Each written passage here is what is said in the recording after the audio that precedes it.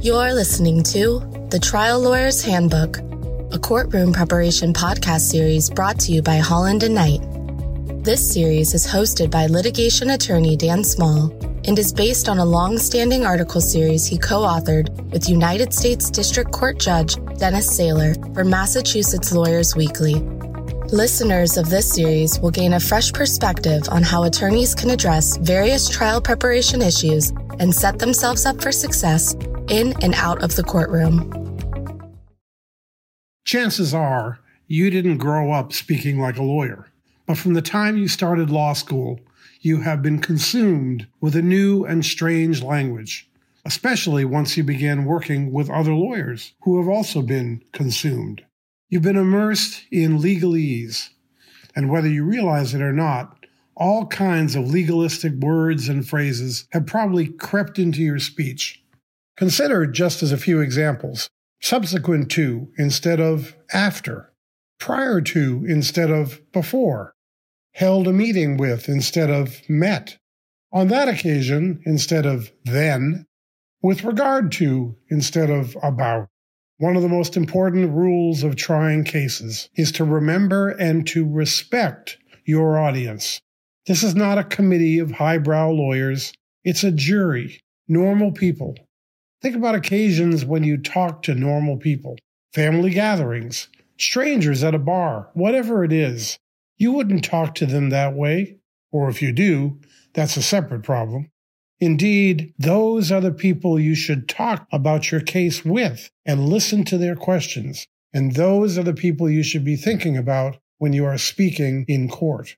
If you want to try cases effectively, you have to weed out all that stuff out of your vocabulary. Use plain English. Don't use words that are more complicated than what you need.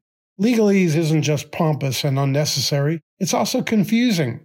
Here's an example from an actual trial. Question: under what circumstances did the defendant come to give you this check? The witness looks confused. Do you mean, why did he give it to me? The lawyer looks sheepish. Yes. The witness gives an answer. If the witness is correcting your questions, it's probably not a good sign. Because if the witness is correcting your questions, the jury is not understanding them either.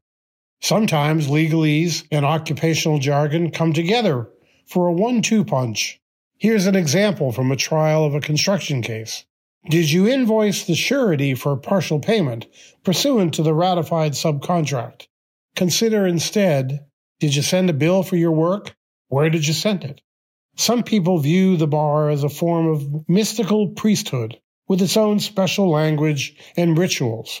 They may feel that an important part of being a lawyer is knowing the right incantations to be trotted out at the right times. Not all phrases can or should be eliminated. Some are necessary or serve as important signals to the judge. For example, the lawyer may ask a witness whether there is something that might refresh his memory. In a normal conversation, you'd probably say something that would help him remember. But you use the legal phrase to make sure the judge understands exactly what the lawyer is trying to do under the rules. Nor is all ritual language undesirable. For example, because a trial is a highly formal event, the use of some formal language lends an air of gravity and dignity to the process. Similarly, the use of phrases such as "Your Honor" or "May it please the court" serves to show respect for the court and the process. Other legalese is simply an essential part of your case. There's really no good substitute for standard of care, even though, without your help, most jurors don't really know what the heck it means. But don't incant legal words or phrases just because they sound lawyerly. Most of them serve no real purpose, and at best, they waste time. What they really do is to distance you from the one group you want to be closest to, a jury of your peers. Thank you for listening to The Trial Lawyer's Handbook, a courtroom preparation podcast series brought to you by Holland Knight. For more information on courtroom preparation, please email dan.small@hklaw.com or visit hklaw.com/Daniel-Small.